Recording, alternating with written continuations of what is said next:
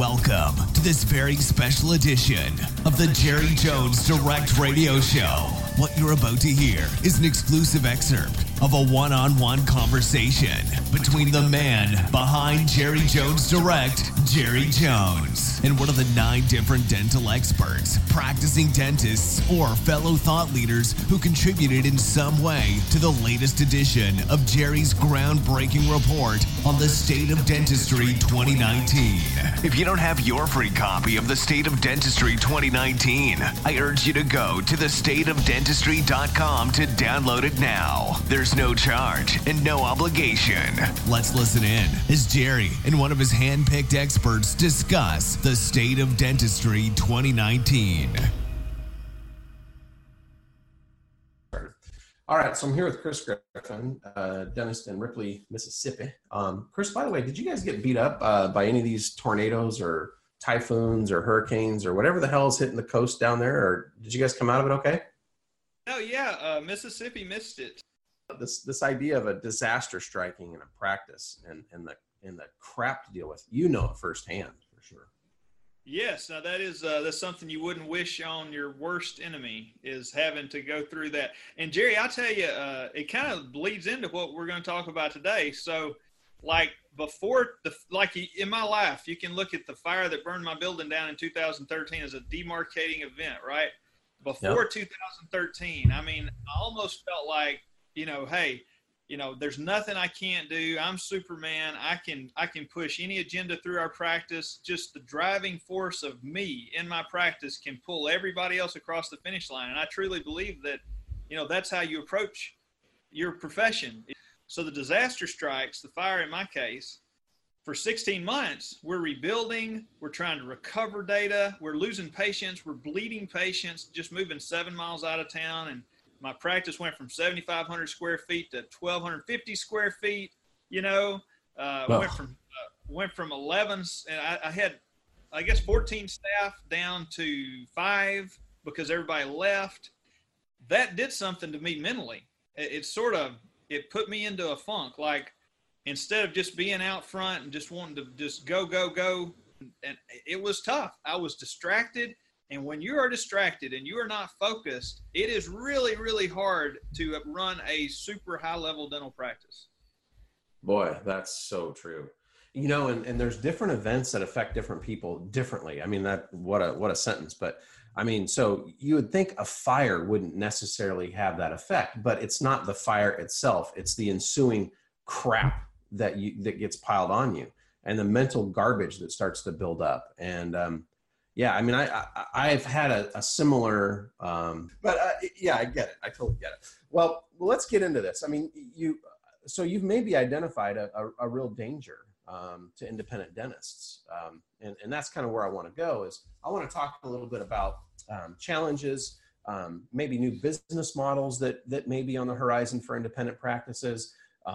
Developments within business, clinical developments that you see, opportunities you see.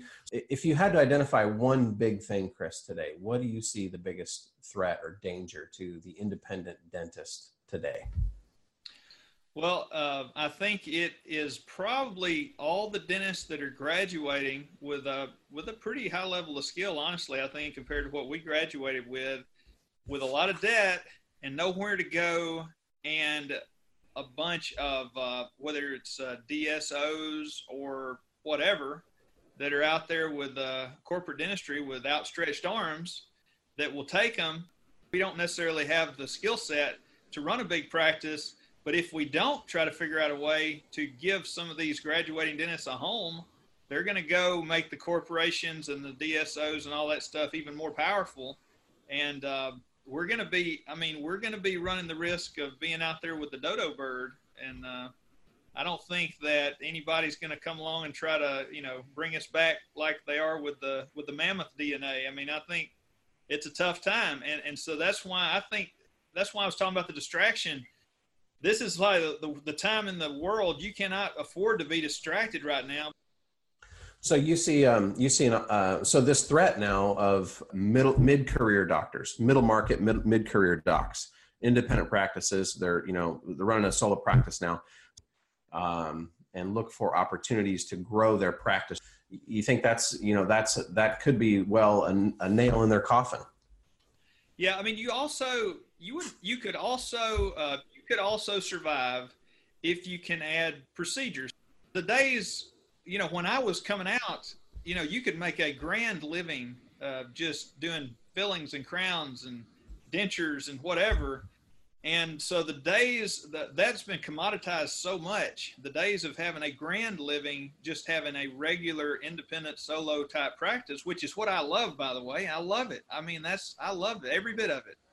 But the days of that giving you a great lifestyle are coming to a slow halt unless you can figure out how to get into one of these other business models. Yeah, I agree. Well, you bring up a really important component, both from the business side, but also from the clinical, from the delivery of excellent dentistry side, which I don't get into a lot of. I mean, as you know, I'm not a dentist, and so I don't get into a lot of the clinical aspect. But what I do understand is that, in order to have a successful practice, the clinical care has to be excellent. Employees can make or break your business, literally. If you are advising one of your clients, how should they find, attract, and keep the best employees? Because, and that's a three-pronged question, but I mean, you are in Ripley, Mississippi. You are not in Memphis. So your pool of talent is shallow compared to almost any other dentist in America, almost. I mean, there's guys that are in smaller communities than you are, but I mean, it sounds like you've got these people from your area. What's the secret? So you're right. It is. So after the fire, I decided, okay, Chris, I had to be honest with myself. So if I can't drive the practice, somebody else is going to have to at least drive part of it and help you out. So at that point, I chose one person, the one that stayed with me through thick and thin. Right. So what would you tell a doctor today? What would your advice be? What I would say is really take your time to find this one person. What's happening in your mind with the dental consumer? Well, the dental consumer over the last, let's just before fire and after fire for me. Before the fire, it was, everybody has complaints. After the fire, once we got back to, I just thought for a year or two, we were just, gosh, it's just people don't want to know we're here. But the consumers have, over the past 5 years or so, have kind of decided that dentistry is a right, almost like a health insurance right almost. And if you're not on their insurance plan, their brain immediately says, oh, I got to find another dentist. I've had so many people tell me that, right? It's just crazy. So what I've learned, we have to do a lot of pre-framing, so way more than I used to. So if I'm going to do an implant, if I know somebody's going to be a good implant prospect, I have to start a lot of pre-framing work before I ever actually present them with a price. And that's stuff that I just would have never had to do before. And I question how many dentists out there are good enough, have a good enough personality, and are good enough at stuff like that to convince people to do expensive dentistry. I don't know that the dentists out there, I'd be surprised if there are a lot of dentists out there that are great at that. Yeah. So that's just another thing. It's just tough, especially as young dentists getting out of school. They have all the skills, but maybe they haven't learned that yet. It's just going to be challenging for them. Yeah. Well, I think, if you have great clinical skills and you're a great communicator, effective communicator, which means you can sell, right? You can show people the opportunity and you can show them a way to make it easy.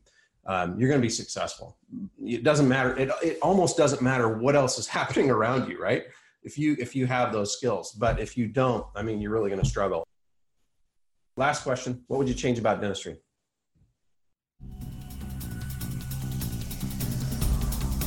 I hope you enjoyed this excerpt of the interviews Mr. Jones conducted, which contributed to his latest publication, Every Dentist in America Must Read, The State of Dentistry 2019. If you don't yet have your copy, go to thestateofdentistry.com and download yours today. There's no charge and no obligation. And be sure to tell your friends and colleagues to grab their own copy too. One last thing. Jerry is giving away a practice growth program at his website right now, jerryjonesdirect.com. valued at $293. Grab your free copy today. Just go to jerryjonesdirect.com to learn more. Be sure to subscribe to this podcast on Apple iTunes or your favorite streaming service so you never miss an episode.